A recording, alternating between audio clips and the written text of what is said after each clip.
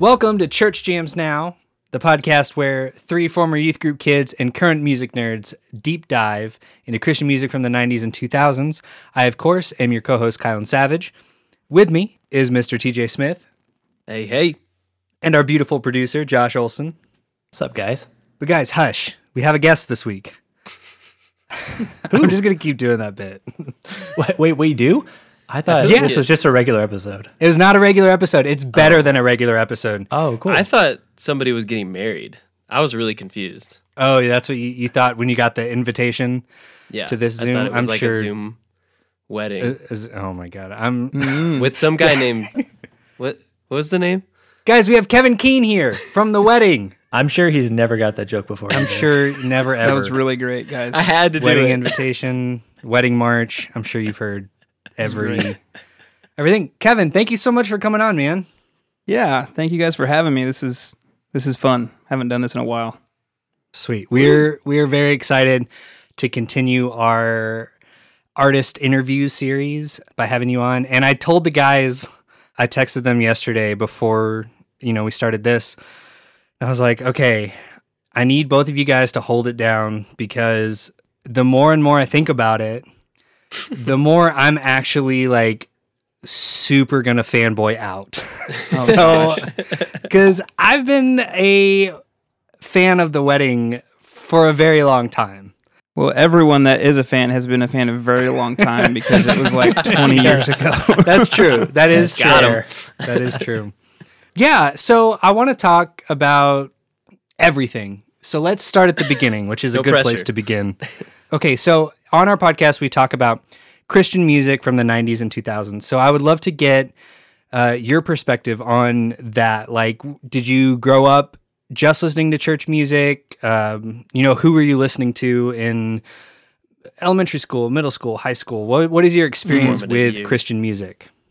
Yeah, so, yeah, I grew up, my parents, and they'll hate that I share this because they're not like this now, but they grew up in like the Bill Gothard movement where drums were evil. Oh, They they burned. I don't know if they actually burned. That's probably not. I don't think there was fire involved. I think they threw away all their record collection. Disposed of. Yeah, I don't think it was as dramatic as a burning. But so I grew up, strictly Christian music.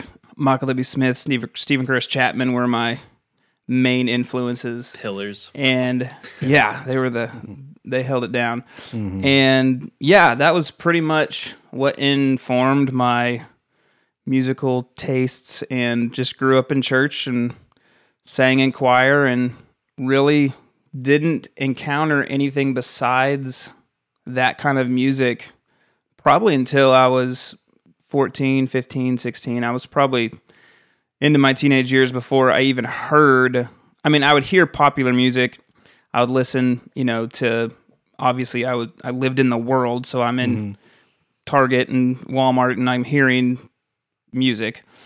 But I really honestly, I get a little embarrassed because people will be talking about 80s, 70s, 60s era music, and I really don't have a great music history. I just listened to 90s Christian music, and that was it. Yeah.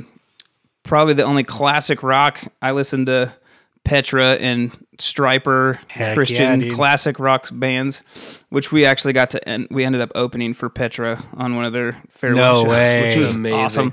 Oh, that's so good. Full circle. But yeah, so definitely grew up strictly Christian music until my teenage years. So, And what were those secular bands that sort of snuck their way in finally when they did? What were those ones that you were into that you can remember? There was actually there was a show at our youth group. It was like a battle of the bands. And so me and my friends, I started playing in bands in ninth grade, and we had this little band and we played, Creed covers and all if you weren't in a cover band that played Higher by Creed at some point, I don't know if you really were ever in a band. So we did that, and Switchfoot, and just all the Switchfoot, Legend of Chin, which is still an amazing album.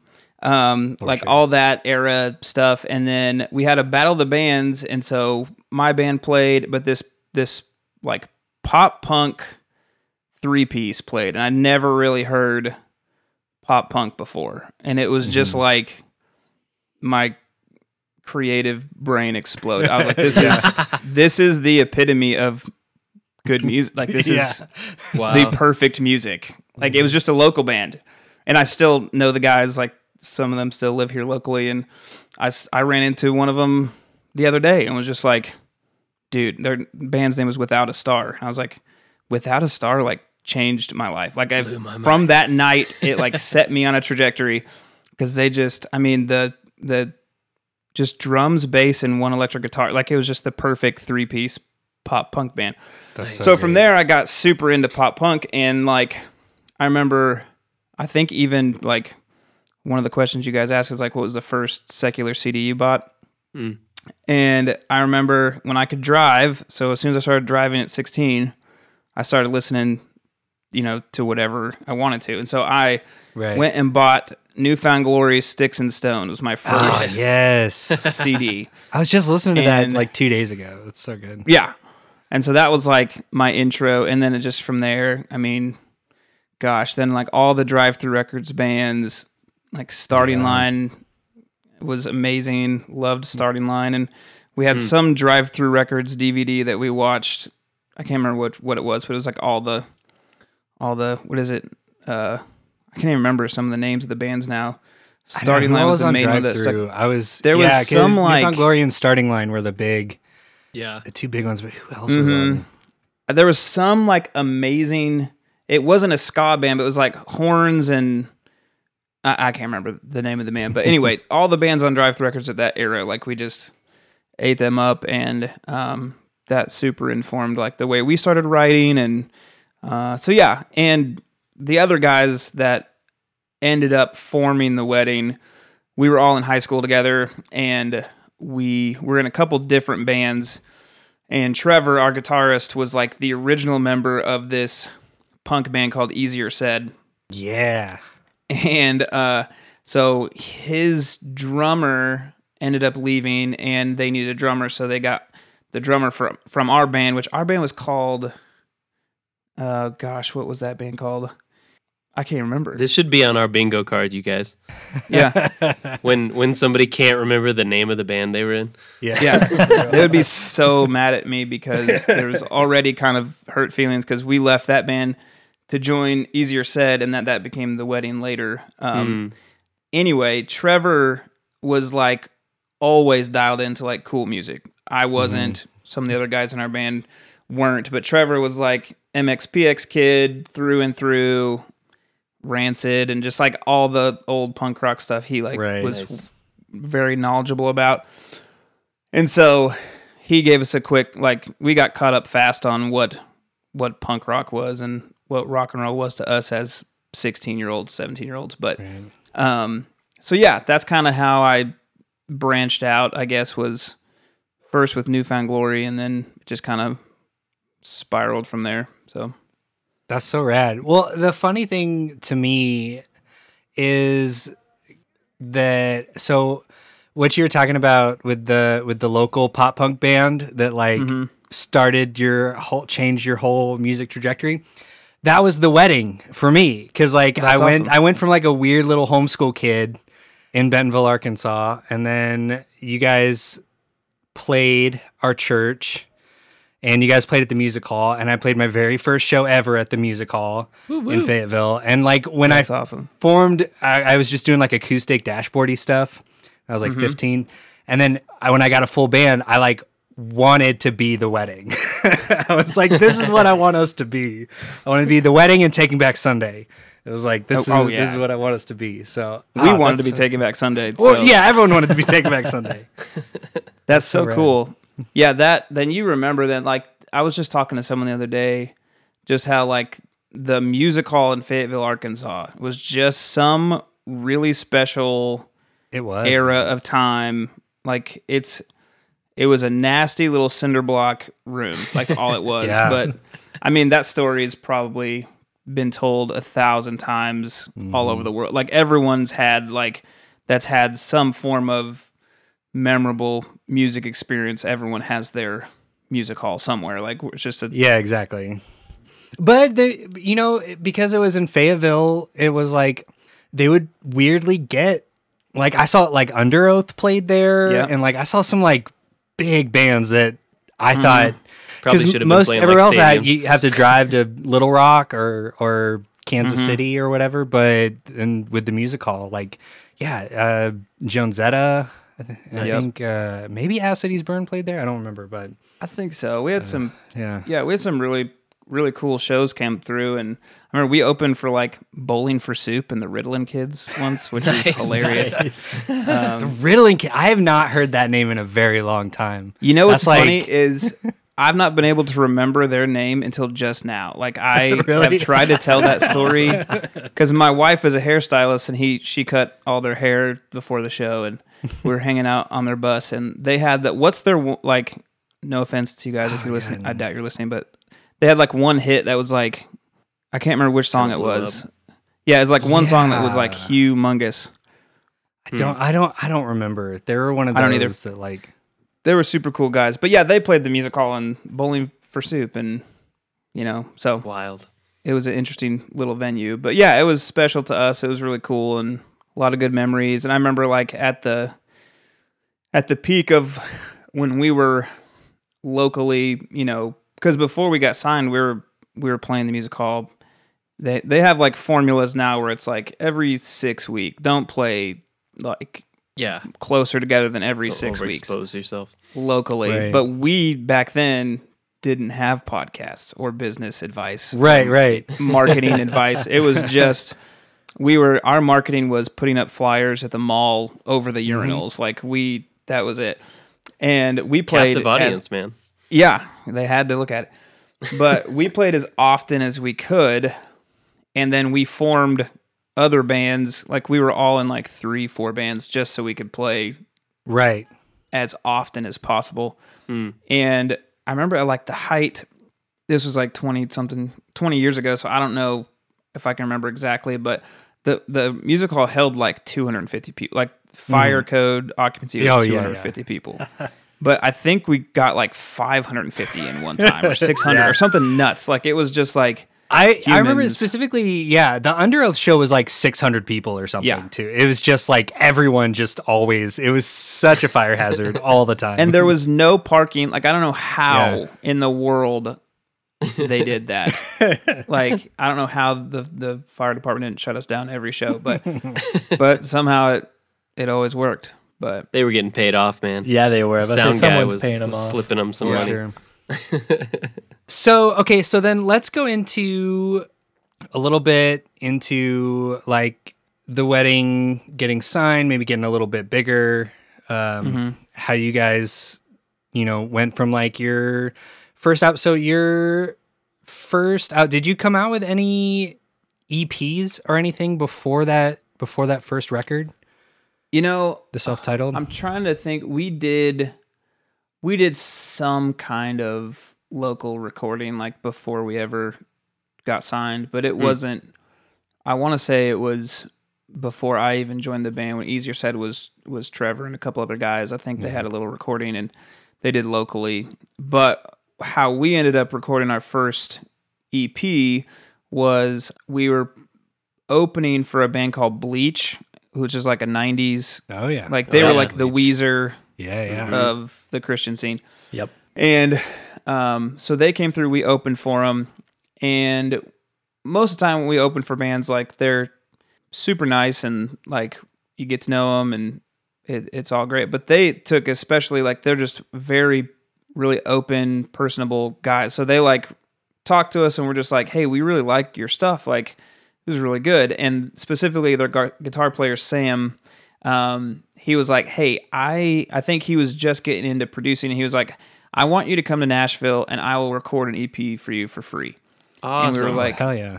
Okay. And so we did that. Like not too much later, I think they finished their tour. And I want to say it was their farewell tour.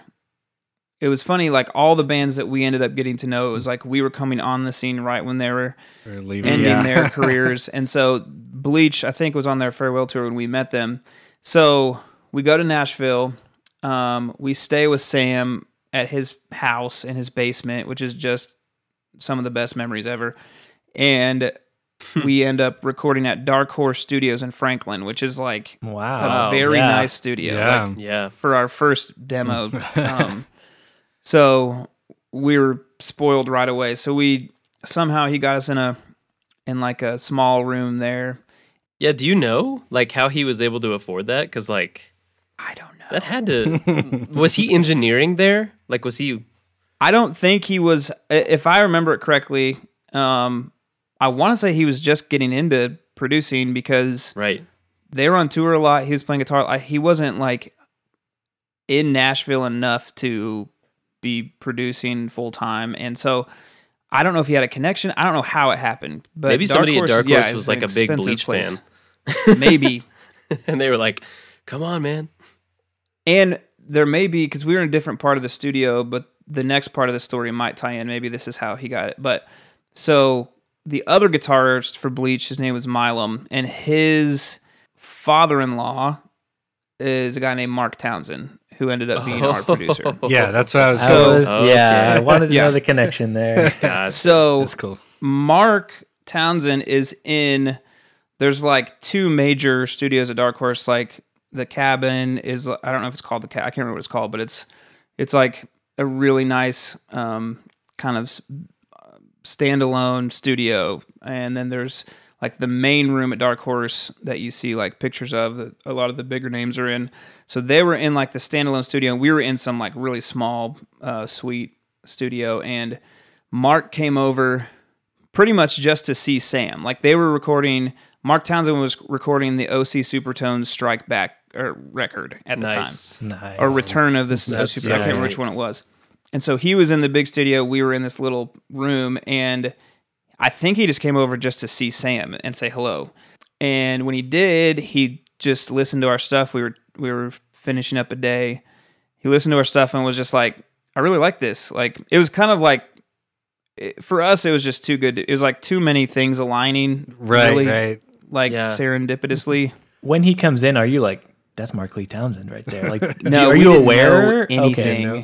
Like, wow. We had to get educated afterwards. Like, Sam was like, this is you know who that is? Yeah. Because of course, like Mark Townsend like discovered Reliant K. Like they were they were kids in his town. Like he recorded their very first demos and was with them their whole career. Probably is still doing stuff with them. So so we obviously, once he started explaining, like, that's the producer of Reliant K. He's recording the Supertones right now. He's recorded the Evan Anthem, which was like a really cool, I don't know if you ever heard of the Evan Anthem, but they're really rad. I can't remember what label they're, if they're Monover Stereo or who they were, but so, and then if you've not heard, I'm sure you have, but House of Heroes Suburbia album is in my, like Mark Townsend produced that one. Some of the best producing it's one of my favorite albums ever. Rad. Wow. So that's Mark and all of his work. So he comes over, listens to our stuff, and is just like, I really like this. And like, it went really fast. Like, conversation turned to like, I'm working with this new record label. We have only signed one other person. We left there pretty much with like, we'll consider you. And we were just like, that's at this point, we're like 18. I'm 18. Wow. Cody, our bass player, is like 16, almost 17. Like, we were just so young. And just, wide-eyed, didn't know anything about this world. We were just like, I think we just didn't realize how much of like a break this was. We were just kind of living it and just like, such a when perfect you're a kid right time, too, right you're place. just like, this seems cool. And then this like must after happen the to fact, everyone. You look back on it, you're like, this is literally insane. Yes. And I think it was the summer before this, we went to Cornerstone for the first time in Bushnell, Illinois. What year would that have been? I think we went and did the demo in 2003. So I think it would have been like summer of 2003, or maybe it was even summer of 2002 that we were first at Cornerstone. Wow. And we started playing like generator stages and on the side of the road and like just trying to get some attention. And I remember like we were playing Generator stages, and we were like, we're going to play the main stage in a couple years. And like, we were just that brash. Like, I love it. And we did. We ended up playing the main stage at Cornerstone a couple years later. Great. So it was just like a really weird, we were just really, I don't even know how you put it, because I wouldn't say like it was a faith thing. Like, it wasn't like we were like, we believe this will happen. It was just like a knowing, or just like a, I don't even know how to describe it. We just kind of were we didn't see it as a impossibility. We were like, right, yeah, let's just do this. Just do it. Yeah. There was a sense of like possibility and like certainty about it.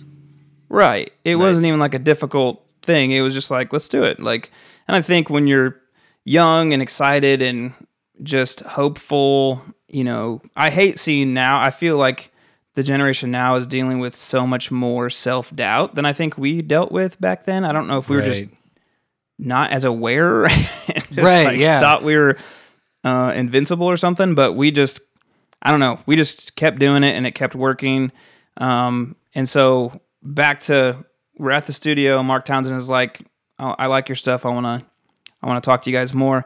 So we finished recording the EP with Sam, and it was cool. Like, it was great to have like, oh, these are recordings of these songs we've been working on, because I don't think as the band at that point that together we had a recording. I think it was older, and so it was cool to have that and just have for people to listen to. And so Mark Townsend ended up contacting us and was like, I'm gonna fly out and see you guys play a hometown show. And so we promoted it like crazy. It was one of those times where we had like 500-600 people maybe in the music hall, which was just insane. I remember I was the one to pick Mark up from the airport. So I'm like 18.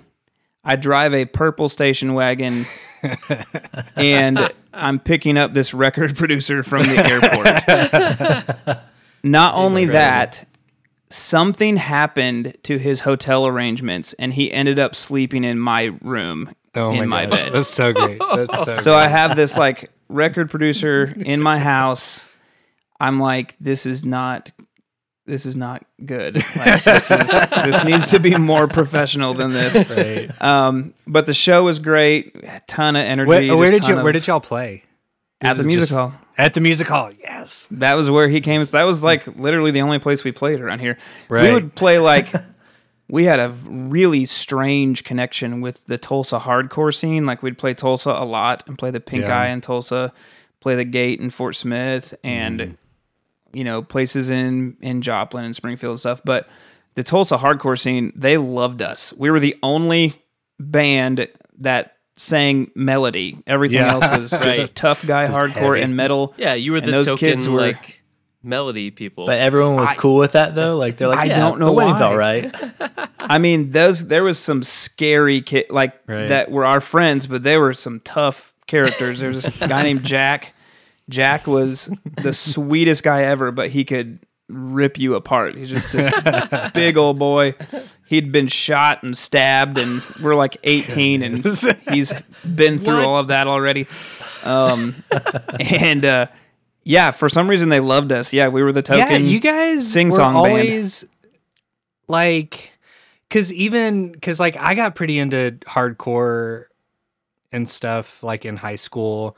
In the music hall, there was like a lot of like hardcore and metal and stuff. And you guys always seem to have been able to like bridge a gap, which is like really interesting because it's like weird. The wedding is not like, it's like rock and roll, but it's not like hardcore. Right. But I mean, you guys just had something that everyone is like, kudos, man. Yeah, whatever it was, super rad. Good for y'all.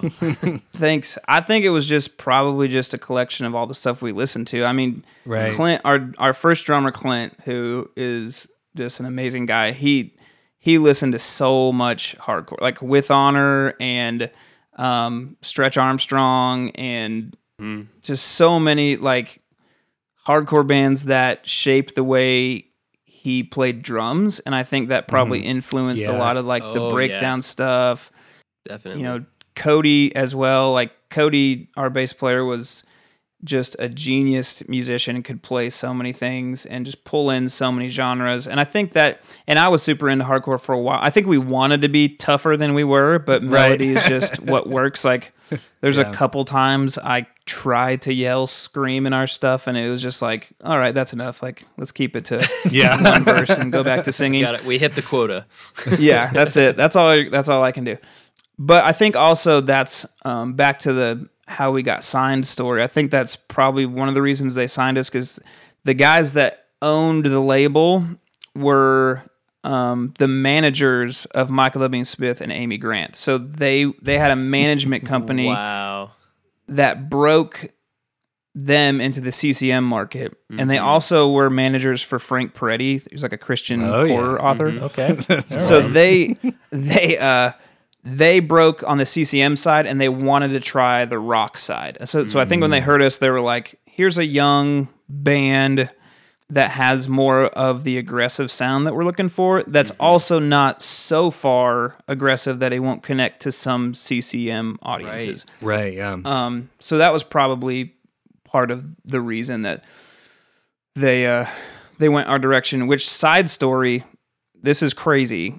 I was running sound the other night. I still like freelance, like run audio for some shows around town. And a girl named Carly Bannister came and played in Bentonville.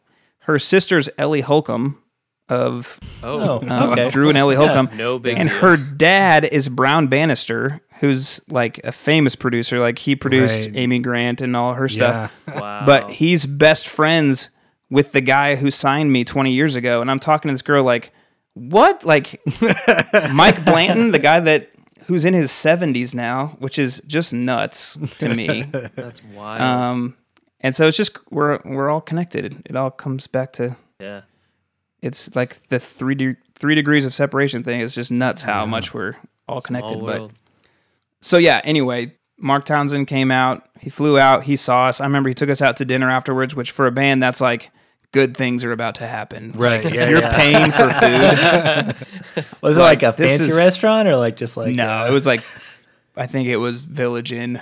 But it felt super fancy, I bet. It felt super fancy. I mean, you're getting wined and dined. That's what matters. Yeah. Mm-hmm. Yeah. The guy that flew out to see us, that I picked up in my station wagon and sleeping in my room, is buying us dinner. So it's a good thing. Also, that's a great respect story. to you for like knowing that was a little weird at 18. I don't think I would have like thought about that at 18. I would have been like, yeah, this is normal. This record producer is sleeping on my full-size bed in my room at my parents' house. It was, I don't know how, I don't remember what happened. It was probably some Walmart convention was in town, like something was happening, shareholders or something, and there was no, like his hotel got kicked out or something. Like, so it was just like, shoot, you're staying at my house. So he sat us down and was just like, yeah, like, we're going to offer you a deal. And it was just like, yes, this can't be happening. Like, and I think I remember the most exciting thing to me was like, our music is going to sound as good on a recording as Reliant K. There's no way. Like, I remember listening to Reliant, it just like, the quality, I don't know if you guys remember like growing up and like trying to record yourself or listening to like local projects versus like nationally released, and just the quality difference. That's how much of a nerd I was. I wasn't thinking about fame or fortune. I was like, which we never got, by the way, but like I was thinking about the recording quality. I was like, this is gonna sound so good. You're just like, sonically, this will rule. Yes, that was on my mind. I remember. That's great. I love that. Yeah, I feel like that's like really, there's so much like heart and integrity in that. Like to be that young and not be like seeking fame and fortune, but to just be like, I want our music to sound good. Mm-hmm. Like that's like a really beautiful hope to have for your project, and pure. Yeah. There's like a purity about it. I love that. I think a lot of it was just like, not that we were angels because we did a lot of stupid stuff, but we were just so like your typical, like, we don't know what's out there. Like, we're so innocent and like, we have no idea what we're about to experience. We have no idea what like being a signed band is like. We're just like, okay, sure. And so they got us official paperwork. We have pictures of us signing, and it's just like, we signed in 2004, in April of 2004, and we had like a couple months, and then they told us, "Hey, your first tour is going to be with the OC Supertones on their release on their farewell tour." So it was Another us, farewell tour. It was called the Super Tour. It was us, Super Chick, and Supertones, Nice. and someone else. I can't remember. Incredible. But good. so it was just great. I remember honestly, the other night I was in my attic putting away our Christmas stuff, and my daughter found a journal I had, and it was the entry I wrote the first night we left for tour as we're following the Supertones bus. It's just wild to think back on. Yeah, so that was how it all happened. Just a lot of like really, really cool like people helping us out. Like it wasn't really anything we did outside of just we played so frequently that I guess maybe something was bound to happen. I mean, that's all we did. Like all we did was practice and write and play. But besides that, I mean, we didn't have any great like stories of like shipping a ton of demos to labels. Like we weren't even thinking about. You didn't even get the chance to. Yeah, recorded your first demo and got signed. Yeah, we just didn't have any business sense whatsoever, none at all. And so all we wanted to do was play music. Like it was really simple. And so we ended up signing. Now I will say, side note, it was a terrible record deal. Yeah. It was awful. In fact, I would probably still be bound by it if the label didn't end up closing doors years later. Wow. Because it was like a 7-album deal. It was like something ridiculous. Like That's wild. super thankful. Like I wouldn't take it back because we got great opportunity and great experiences. And it was just like the tail end of the old music industry because like it's totally different now. This is pre-streaming, like because that used physical to be a little more record standard, sales, like a long-term relationship between an artist and a label. Right. And it was with a reputable, like they had a reputable history. Like these guys were not just a brand new to the industry. Like they knew what they were doing. Yeah. And it was still like physical sales mattered of CDs, radio mattered. So we had at least a couple number one songs on Christian rock radio. They did a great job. Like the label did a great job placing us there. And, I can't remember, like, we didn't have amazing first, like, back in the day, like, first week numbers was really important. So, like, how many CDs you sold in your first week. And that's how they kind of charted success for a release. And I think we had, I don't know if this is good or not, but I think we had, like, 600 something the first week. Back then, for a brand new band, I don't know if that was good or not. It seemed like it was okay. Yeah. But again, we had no business sense, so we were just kind of looking at them like, is that okay? I don't know. Is that good? Are you okay with that? We're okay with that. That's 600 more than we would have sold, so. Right. And at some point, we'll make more. Yeah.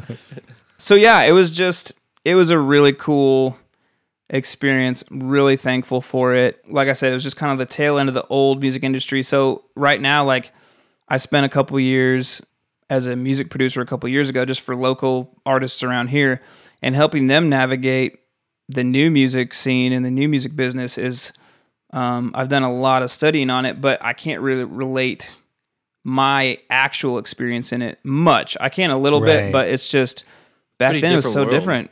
Yeah. Yeah. I mean, the first iPhone came out in 2007. Like this is pre Right. social the same media. year your second CD days. came out, like your second album. Right. So when we first started, it was old school. Sorry, go ahead. Yeah. I was like, can I get a little nerdy here? Yeah. With just like Please. licensing and like owning the masters and stuff like that. Because you did your first 2 records on it was Rambler or Brave New World or which one was it? Rambler. It started out as Rambler, and they switched names to Brave New World. Okay, cool. So whenever that like fell through, where did the ownership of like the masters, did it transfer back to y'all, or did like it get assumed by another label or something like that? I want to say, I think the like label owners, like since the business dissolved, I would guess like the signees of the company would end up retaining the rights, because we still, I don't believe, own the rights to our masters. Like it's technically not our Crazy. music. Because I've seen the SML XL vinyl pressed, I think the first record in Polarity. So Yep. like, did they have to So go? we didn't They do didn't have to that. go through y'all at all. It was just like, No. oh, I guess our record's coming out on vinyl. Yeah, so they just let us know. And actually, they didn't let us know. Mark Townsend called me and was like, hey, they're putting out these songs on vinyl. We're going to remaster them for vinyl. And like, we're going to put some B-sides on there, some unreleased stuff. So yeah, we weren't a part of that decision. Oh wow, They just That's informed us crazy. it was that's a happening. bummer. So yeah, it's when you're in that world, it's like we are signing away our rights in order. And honestly, like you can get into like right or wrong, but to us, it was it's a trade off. It's like buying a house. I'm a realtor now, Right. so this is my analogies. It's like buying a house. You get the bank to loan you money, and you get the house, and you pay it off, or you sell it and pay off the loan. It's a record label is just a bank. Like you can choose to super inflate your music career fast by putting a ton of money behind it with a label, but you're signing away your rights, or you can, try for a really long time as now some independents, especially now with how content is, democratized and you can do stuff on your own. Back then we had no idea Right. YouTube and everything would be what it is today. So we didn't see an option, and it is now, but I think still a record label can still get you there faster. I'm not saying it's the best For decision, sure. but it's that trade-off of like, if I go with the label, if we get big enough, I can renegotiate my contract or finish out the contract, then I can be independent. But yeah, it's always a trade-off. So It's a good perspective. Sounds like you're very like zen about the whole thing. It's like surprisingly. I'm almost 40, so I've had a long time to think about Right, these things. That helps. So yeah, at that point we were signed, and we, just started making music. We started touring a lot. We were playing 200 something shows a year, gone 9 months out of the year. We were road dogging it. We were not getting paid. We were jumping on tours for free, and then we'd sell merch, and that would be our only pay. Wow. Hmm. Our label deal didn't have tour support, so we were not getting paid by the label. We would get like bonuses or pre-releases before an album started in order to fund some stuff and to give us some cash to live on. But did not, for anybody wondering, did not make a ton of money. Like did not make, I could not make a living now doing what we did then. Like I was single then, I was a kid, like we didn't Right. need much money. It was just like, Right. Yeah. As long as every now and then someone paid for Village Inn, you were Exactly. good to go. yeah.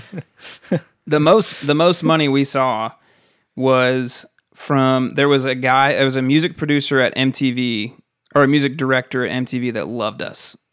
Music supervisor. I'm going to get that title. Okay. There you go. Right. Music Right. supervisor. So music supervisors at TV stations, they choose the music on the show. So he loved us. And so he put our music in the background of like every MTV I show remember- you can think of. I remember Saint when you guys Sweet, had a Saint song- Kickbacks. I was watching Next, Yep. the dating show with like the bus and stuff. I remember hearing a song by The Wedding, and I was like, Yep. "This is so freaking rad!" Yeah, that was pretty cool. My favorite one was when we were on Pimp My Ride, an exhibit threw the trunk open, and I'm singing. I was like, this does not, I'm like, thank you for putting us in there, but this does not match the vibe at all. Right. Like everything else is like Snoop, and yeah, Right. he'd probably be so mad if he knew they were putting I your know. song in that moment. he's like, what is this guy singing some weird pop punk melody over They're my... like, this is what that guy listens to with his trunk Yeah. speakers. Like, It didn't make any sense. But that's probably the most royalties we saw was from sync licensing. Like Gotcha. TV licensing paid more than radio and Yeah. and all that. So but yeah, it was a super cool time, and I look back on it fondly. Have you guys heard of that band Leeds Symphony? Leeds Symphony? No, I have not. Actually, yeah, I have, TJ. You have? Yeah, You know Leeds Symphony? I do. Yeah, I think they just came out with a new album, if I'm not mistaken. Oh, wait, no. The band I'm thinking of has been defunct for a long time. Oh, shoot. Who you? Okay, tell me. Maybe. Well, hey guys, wait, hush. What? Have you all heard of? If you like Leeds Symphony, have you Yes. heard of Manchester Orchestra? No, but I've heard of London Aria. Yeah, and Birmingham Overture. Okay. Wait, hold on. Birmingham Overture. I want to put TG on the spot and see how many other British cities and synonyms for orchestra he can come up with. So what else you got, TJ? Yorkshire String Section. Okay, love it. What's the Dover? Cliffs of Dover Chorale. I don't know. I shifted over to singing. Chorale of I Dover. ran out of material. The Chorale of Dover. Thank you, Josh. There Yes. you go. Yeah, There you that's go. it. Yeah. That's pretty good. You could do Birmingham Madrigal. Oh, that's good. Yeah. Okay, why are we talking about Manchester Orchestra? Well, TJ was talking about it, but I was talking that's about right. Leeds Symphony. Leeds Symphony.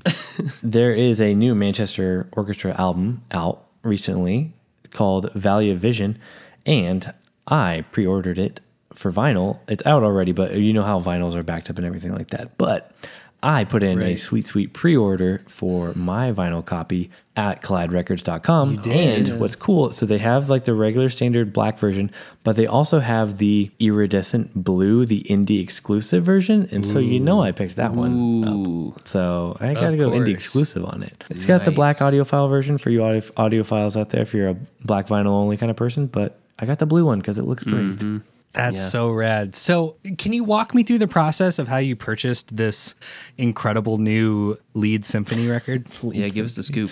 Well, I went to colliderecords.com and I saw it in the pre-order section that they have, where they have a lot of other cool stuff in there as well. And I added it to my cart. But then before checking out, I went in and added a promo code. You did. I had one. I have a promo code. Do you guys want to know? I can was tell you it? guys if you keep it on the DL, okay? Okay, All right. I won't tell All right, you. it's just here. us. All right, if you type in Church Jams now, all one word, you'll get 20% off your first Get order. outta here. I threw that No I threw way. that puppy in there and boom, 20% off my order. Dang, that's super For that rad. sweet blue Oh yeah, vinyl. indie huh? exclusive. Sweet, You get to 20% support an off. independent record store.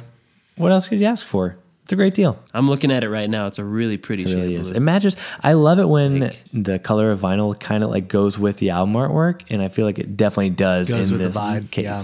That's so cool. So yeah, if listeners want to get the new Manchester Orchestra vinyl, which that record is like super rad. I'm very excited that you got it. And Yeah, I probably Kylan and I get are it coming too. over, I think. Yeah, Yep. and I Listen love to that it. I Collide think Records so. has it in stock. Yeah, exactly. And they have all kinds of other stuff like it. And if you just go to colliderecords.com and type in Church Jams Now, all one word, at checkout, you will get 20% off your first purchase. 20% off.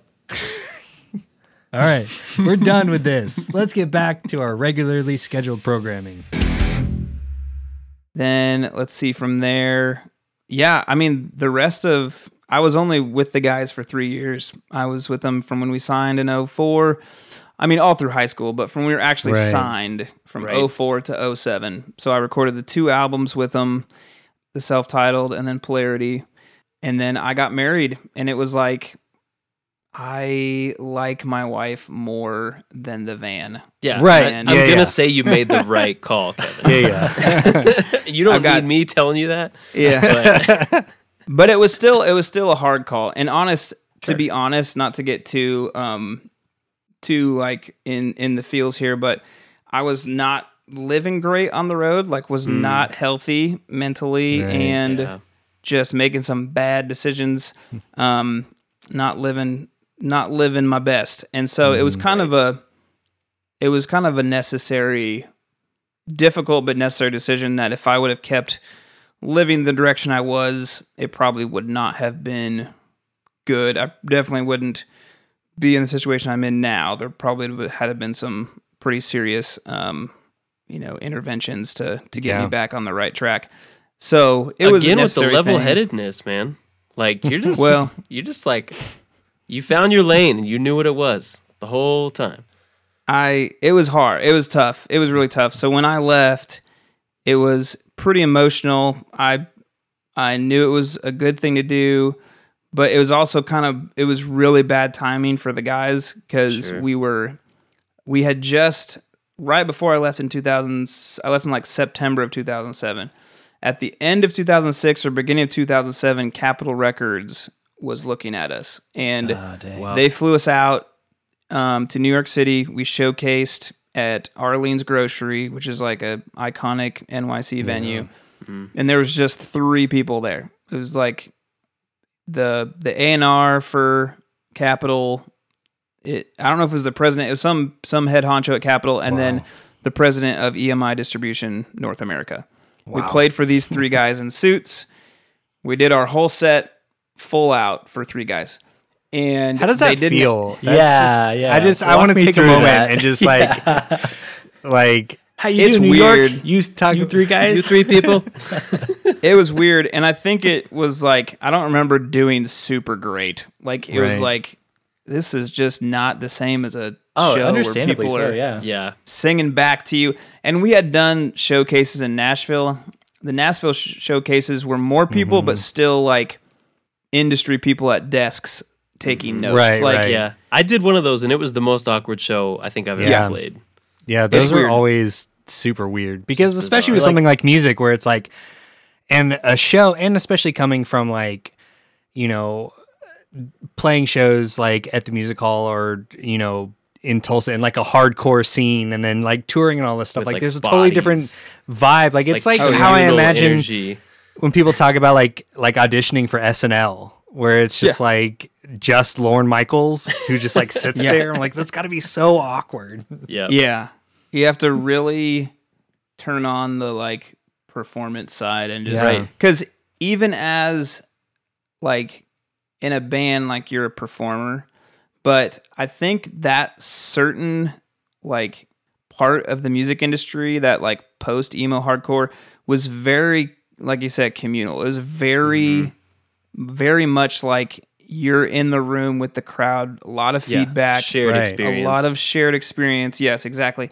Whereas like you would take it up a notch, like we played shows with Reliant K and like would jump on shows with them, and you've got the barrier, you've got, you know, we were playing shows with like 500 people, 400 people was a good night, like mid-level. You jump up, play with Reliant K, you got 2,000-3,000 in a room, and you've got a barrier between you and the crowd. Like it just changes. And so we were performers, but it felt more, I don't know, felt more real. So then when you have to actually perform for 3 people, like perform, you did feel like a stage actor or like a you know, it was different. Whereas if you had people right up against the stage, it didn't feel like you were acting. It felt like, no, this is the real me. Like we're just having fun together. An experience. Yeah. Right.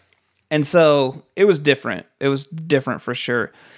So we left that showcase and Capitol was like, hey, you're not big enough. You don't have a big enough following for us to take you and push you to the next level.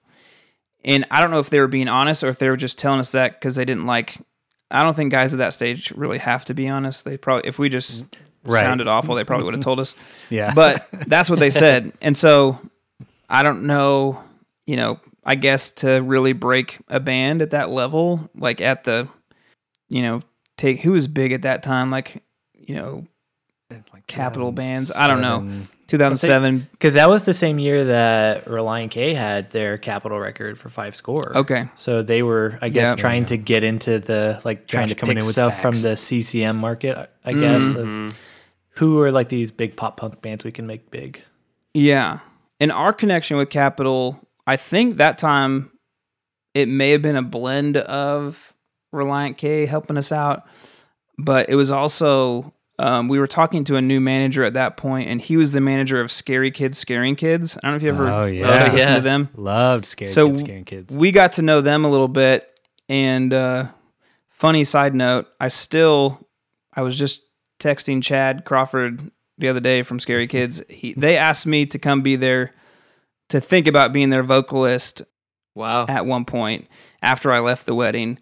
And so we knew them pretty well. And so their manager, we were talking to him about maybe being our manager, and I believe the Capitol connection came through that route. But That makes sense.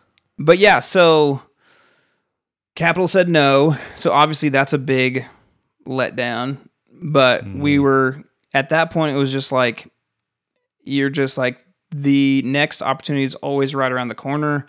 Like, we're just hoping, the next song, we didn't really have singles back then like we do now. Like, we're not releasing songs monthly. Like, it's a project. You're writing a whole record. You're then releasing singles off that record with the whole record coming out. We're not recording and releasing individual songs. Right. And so leading into a new project, and like we were booking festivals like Cornerstone, all the summer festivals, Alive Fest, Sunshine Fest, like all the big festivals we were booking for that next year. And that's when I stepped away. And so all the festivals did not book the guys for the next year, even though they filled my slot fairly quickly with an interim replacement with a friend of ours. They still didn't get booked. And so it was rough for them. And honestly, it took years for us to really, I would think they would say like, we're cool now, but it took years for us to like be okay. Like for them to be okay with me probably, because it was a rough time for me to leave. They understood completely and they supported it. But that doesn't change the fact that it was rough on their career. livelihood. It's still hard. That's a tough Yeah. line to toe between personal and business. Yeah. And so we had a reunion show in 2017. We 10-year reunion of Polarity, and we had it locally here in Bentonville, and played 2 nights in a row at a club here in Bentonville. It was super Abishai fun. played with y'all, right? Yep. that's Abishai right. played drums with us because our drummer Matt Jameson, who was with the wedding. So what's funny is like people talk to me about the wedding, which I love talking about the wedding, but I was in the band 3 years and they toured another like 7. So like Right. Matt Jameson and Matt Shelton, who took my place, who was the singer of Let Her Kills. It's like the best replacement. I was so honored because I was a big fan of his. Yeah.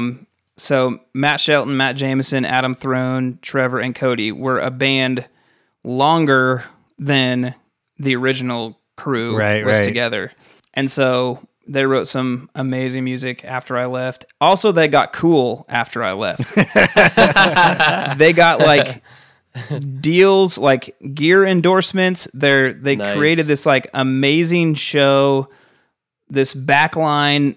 When I was playing, we were like playing with no shoes. It was like the redneck. We tried to be redneck.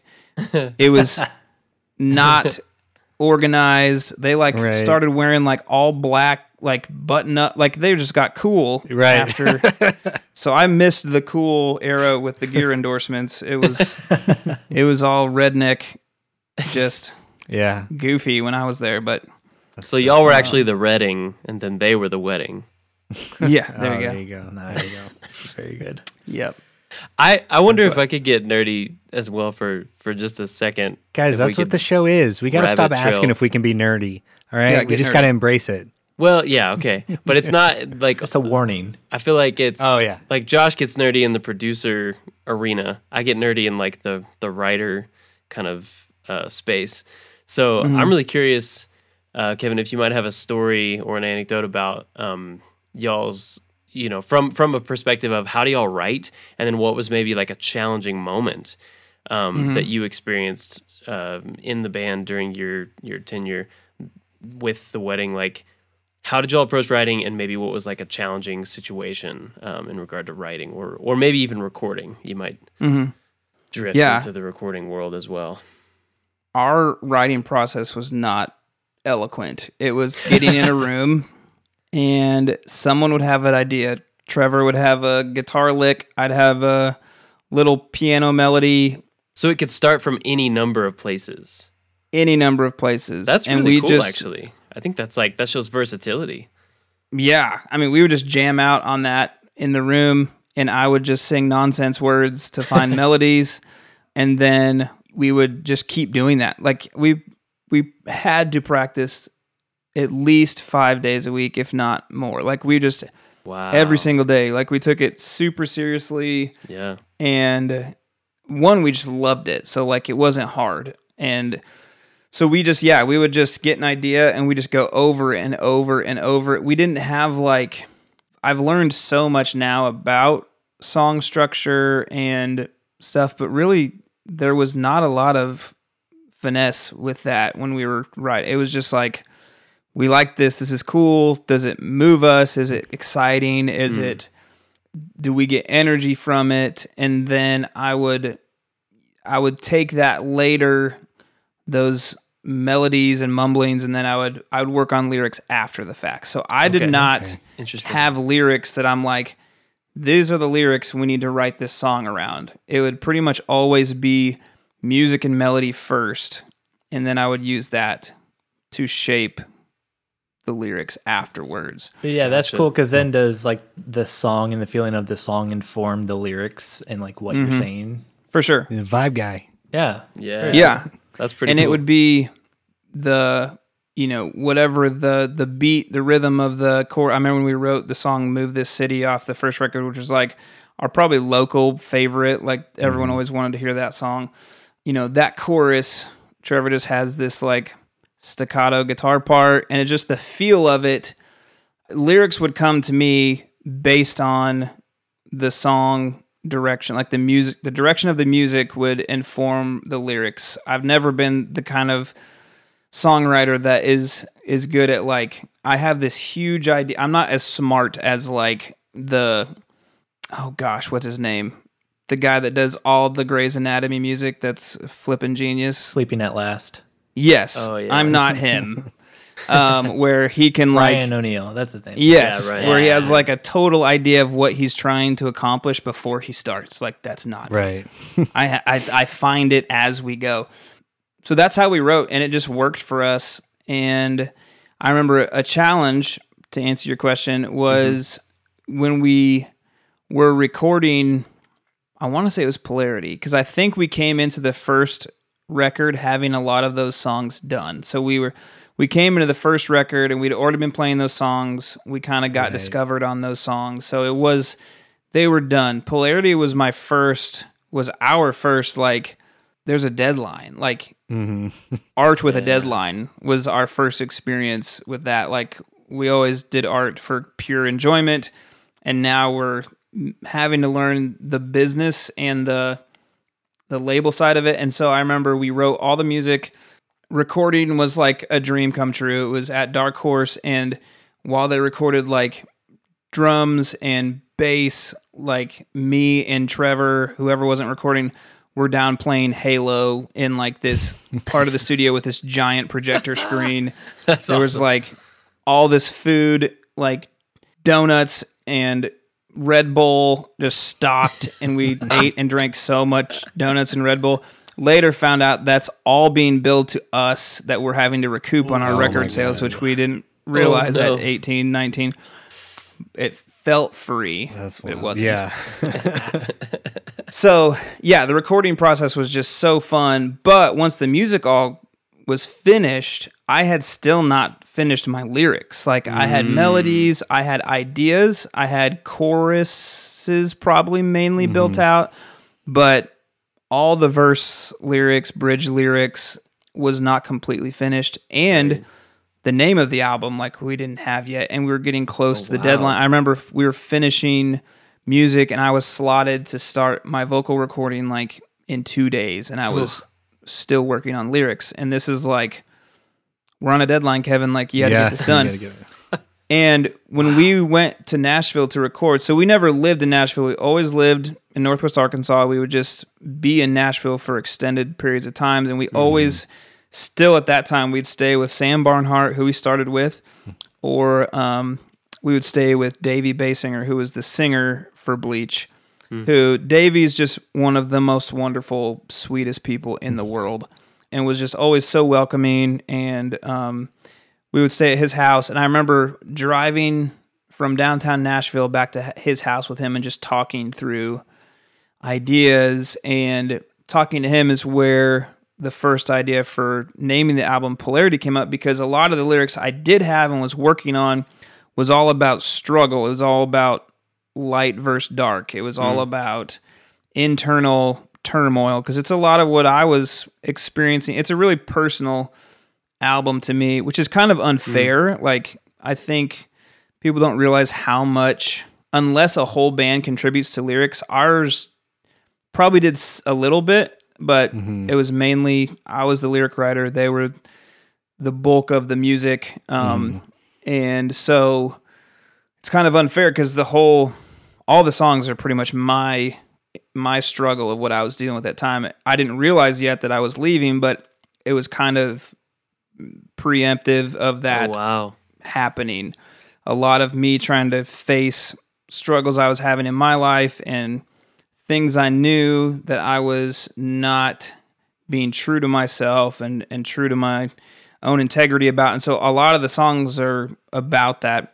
And so I remember talking with Davey and landing on like, man, it's like totally a polarized force within me. Like it's opposite ends pulling at each other. And so that helped give me, like I said, I'm not Ryan O'Neal, so I don't start with a concept. So we're almost done, and now I have a concept. Finally. Right. So I'm like, okay, so that helps me look at these songs that I have yet to finish. And even after that, I remember talking with Davey and being like, okay, I got to finish these songs. Like, this is what I'm trying to convey. He was helping me with lyrics, and we pretty much pull it off. Like, we get all the lyrics done, but then I learn round 2 of label life is that you can't just say whatever you want. Like, they're telling you, like, these lyrics are inappropriate. And so I'm on a Christian label. What? And I have some lyrics that are just like, the song Schizophrenia on Polarity that goes, I'm my own worst enemy. The original lyric was, slip the noose around my neck. Something, I can't remember the original line after that. But they were like, you can't say that. Like, oh, dang. You can't talk about nooses and stuff. And I remember in my, like, 19, 20, I'm probably 21 now. And I remember just being like, this is a violation of my artistic freedom. Right, and they're like, right. First off, you signed that away. And like, Yeah, you don't have that. True. That doesn't exist anymore. But that inclination is correct. Like, as an artist, right? Like, it's tricky, right? Because it's like, well, they hired you to do a job, right? And what is that job? Create something from a pure and authentic place. So then for you to bring that to them and for them to go, actually, we hired you for this job, but we want you to do it this way instead. Like, that, I think your instinct is actually correct at 19 or however old you were. Like, right. I can't imagine how frustrating that must have been. But technically you signed it away, I guess. Right. It was frustrating, and I got super mad. And I remember like going to toe with Mark Townsend and him being like, dude, change it. And I was like, no, why would I change it? Why would you? Like, this is stupid. Like, let's track the song. And he was so patient. Like, I was such a little turd. Like, I had so much attitude back then and had so many anger problems. Like, I remember one time this is embarrassing, but like, we were at some show and we did not think, probably mainly me, did not think it was wrong to take our pocket knives and just throw them into the drywall of this venue. And it wasn't even a venue. I think it was like a church, and we were probably like in their, like, one of their like youth rooms. We were just like slinging our knives in, like, this is not like a cork board, like just into the drywall. And I remember our booking agent, who we were lucky, he was like huge in the country music world and switched over to doing Christian rock stuff. And he was our booking agent. It was kind of a big deal that we got him. And I remember him, like, I wish I knew him now so I could apologize, but I remember him emailing me and being like, dude, you can't throw knives into the wall.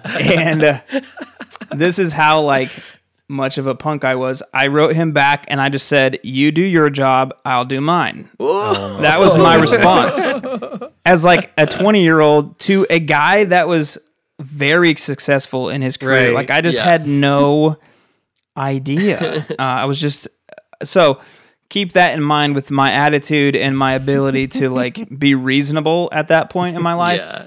And so when Mark's telling me like, you got to change these lyrics, I was just so stubborn about it. But eventually I came around. It was just like, you know what? Okay, fine. And we just started working on it. And honestly, I can honestly say like it came out better. Like, Yeah. not only did the overall song theme of what I was trying to say actually come out better, but it just worked. And so there was something else. There was a couple other lyrical edits that they had. And it seemed like a huge deal. Looking back now, it's not. It wasn't like, if they were telling me I think what would be worse is that they were telling me I had to say something I didn't want to say. But they were just telling me I couldn't say something that a was certain potentially way. offensive. And so, yeah, you can look at it a couple different ways. But ultimately, it was a learning experience, and Yeah, I feel like it's part of that trade-off that you were talking about earlier, right? Like that's just another component of like, okay, we're with a label, like we're representing a certain brand or like vibe, and this is what it means to be a part of that. yeah.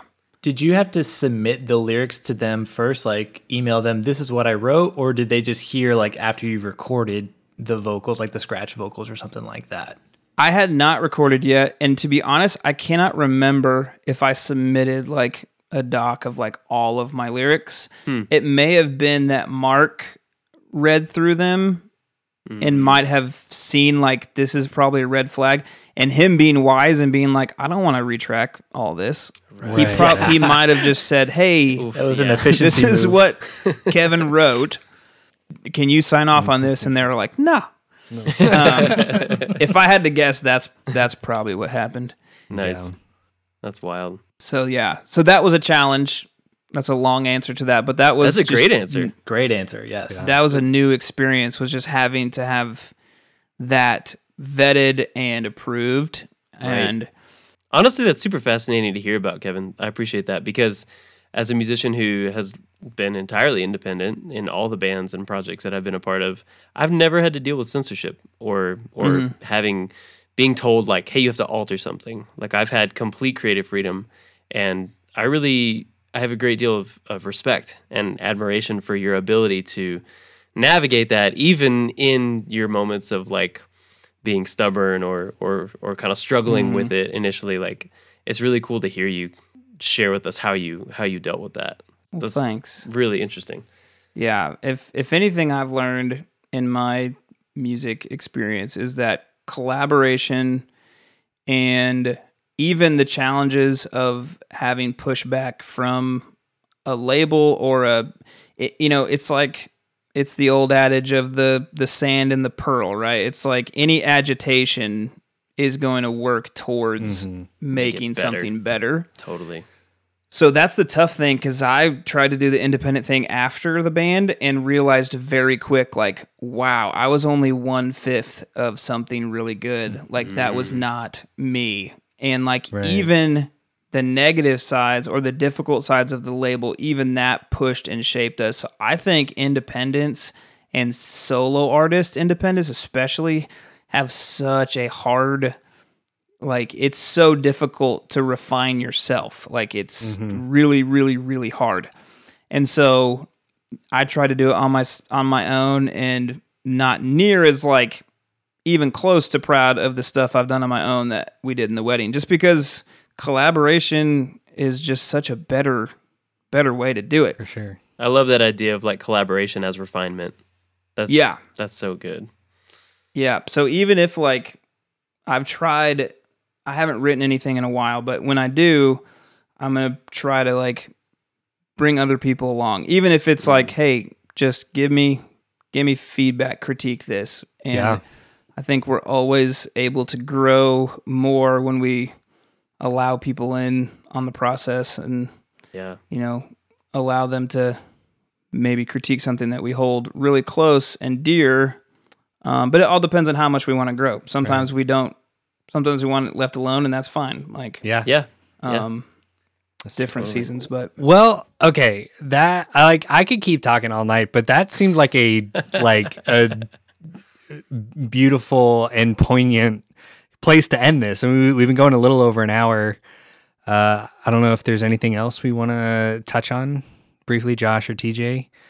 I don't know. I have like a little question, but it's Okay. kind of silly. It doesn't have to. Let's you don't end have to keep it or anything silly like then, that. because Let's get that a was silly like question, that yeah. felt like to me in the movie that was like the No, beautiful. that was great. That was great. This Like, can be the it's not post statement. credits. And this can be This the will be post credits, the- like the bloopers. Yeah. or the like scene you wait. I just watched the new Ant-Man the other night with my family, yeah? and Oh, you yeah. wait for like 30 minutes after the movie to see the little scene at the. That's what this can be. Yeah, That's it. perfect. All right, Josh, There we what's go. your okay? silly Well, I question? first have to ask: do you remember when the self-titled came out?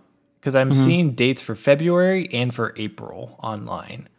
Oh gosh. I there's like February 15th is where I find it some places, and other This places is what say Josh April does. 5th. This is Josh's gotcha journalism. It's not. It's not. It's also It- just how his brain works. Right? No, it does. just Lead, needs to it know. does lead into a real question if it is a certain answer.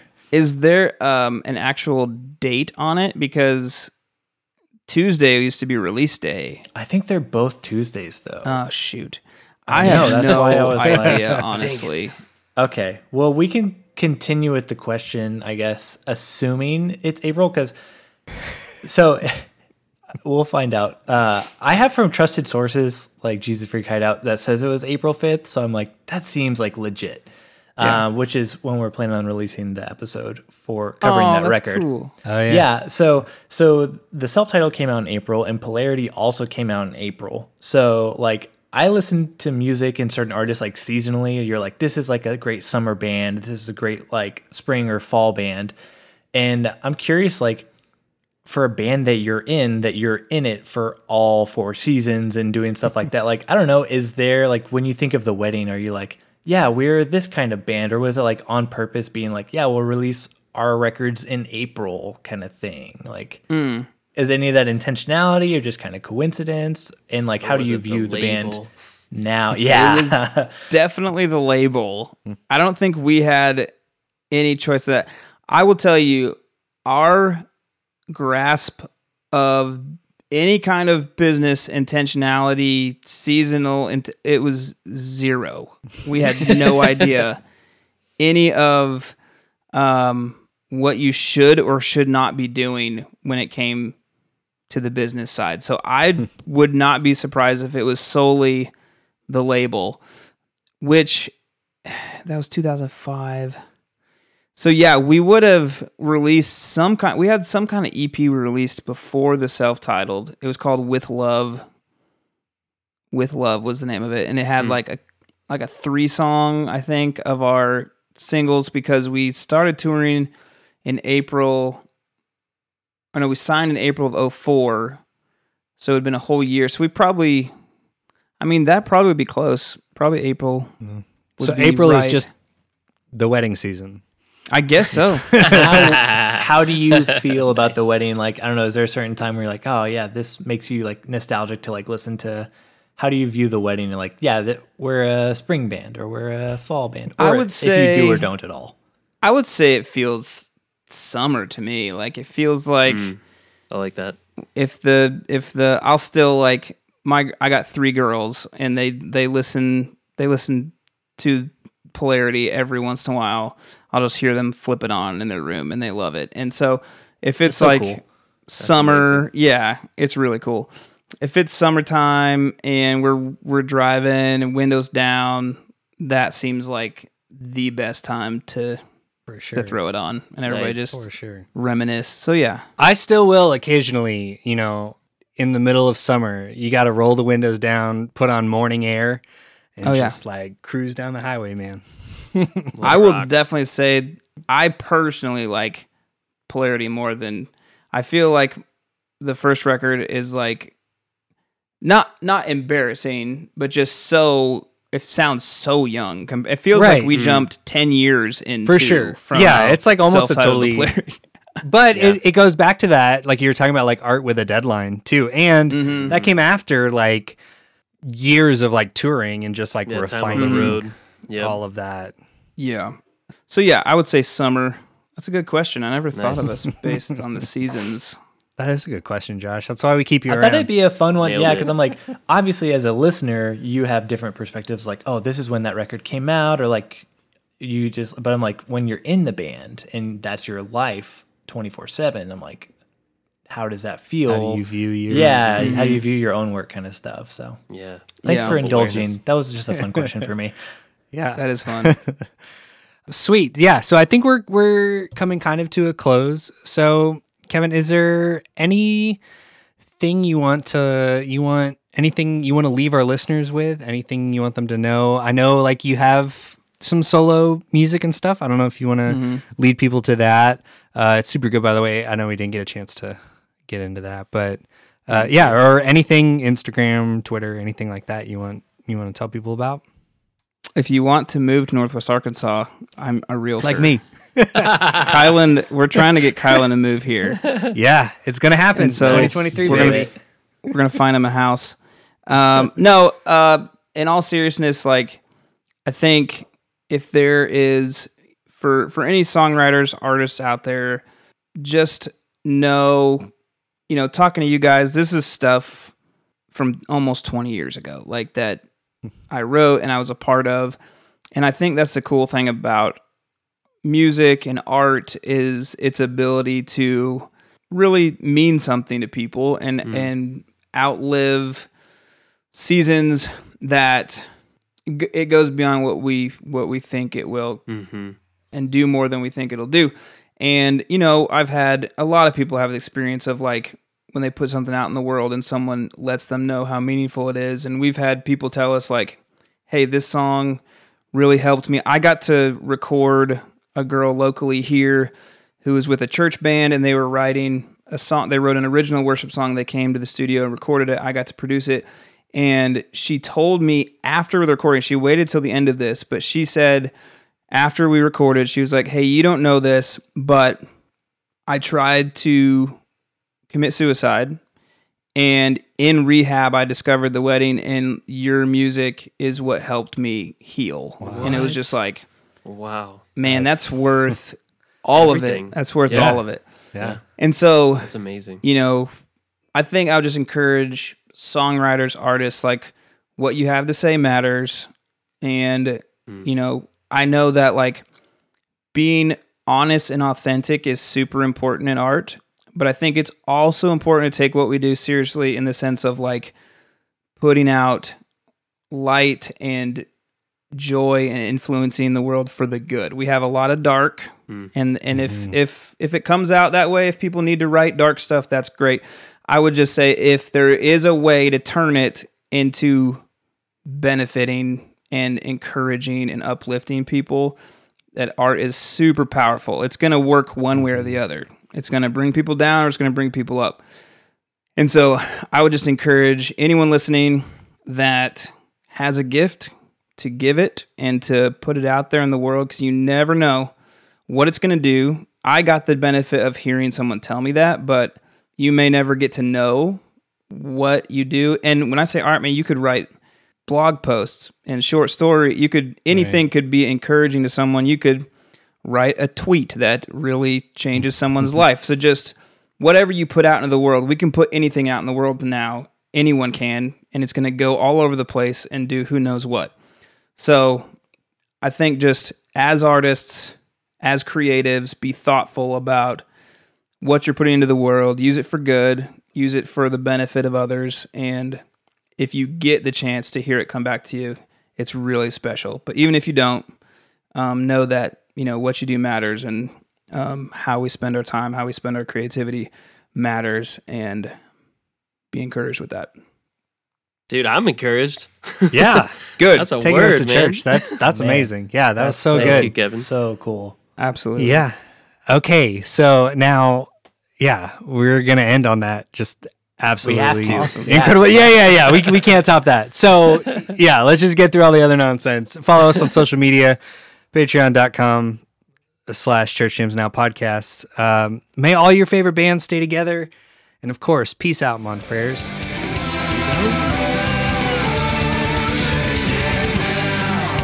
Church Jams Now. Okay, what were you just saying? What were you Okay. saying, Kevin? So one of the things when we first got signed, Mark Townsend was Reliant K's producer and our producer. And so something they did to help us was Matt Thiessen sang on our album on But a Breath. And then I sang on the song I So Hate Consequences on the album of Reliant K, which turned out way better for us than for them, obviously. But one of the cool things that happened out of that is that album went gold, and they gave me a gold record for. So I have a gold record just for a little 4-second vocal part. Right.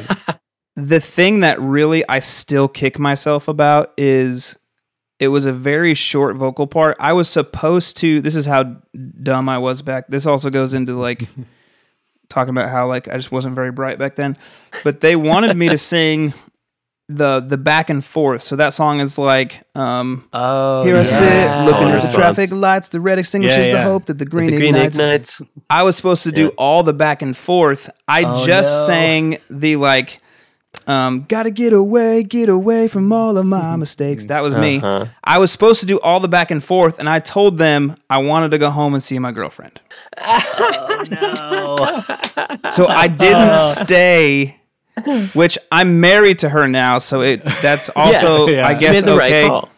But really, I think we would have probably stayed together if I stayed one more day and sang the whole song. Oh, no. So I still kick myself about that. Was not a good decision. Right. But they still gave me they were very kind, and they gave me a gold record You still for got that the gold very record. small vocal part. So I like to tell people I have a gold record. It's not really for anything I did. It's just I piggybacked contributed. off of Reliant Yeah. K's success. You did 4 seconds of something. Yeah. Yeah, it was 4. Maybe less. That's so good, though. Yeah, I'm sorry. I don't know where we'll put this in the episode, but I just... We'll find somewhere. yeah, that we was great. we had to get Yes. that in there. That's so literal good. gold. We had to have it. Yeah, I see what you have did, it hanging you in did. my real estate office. It makes 0 sense, but I had to put it somewhere. Oh yeah, for Oh, sure. that's the best. If that doesn't good encourage conversation people piece. to use you as their realtor, Yeah. I don't know what will, Kevin. For sure. Yeah. Church Jams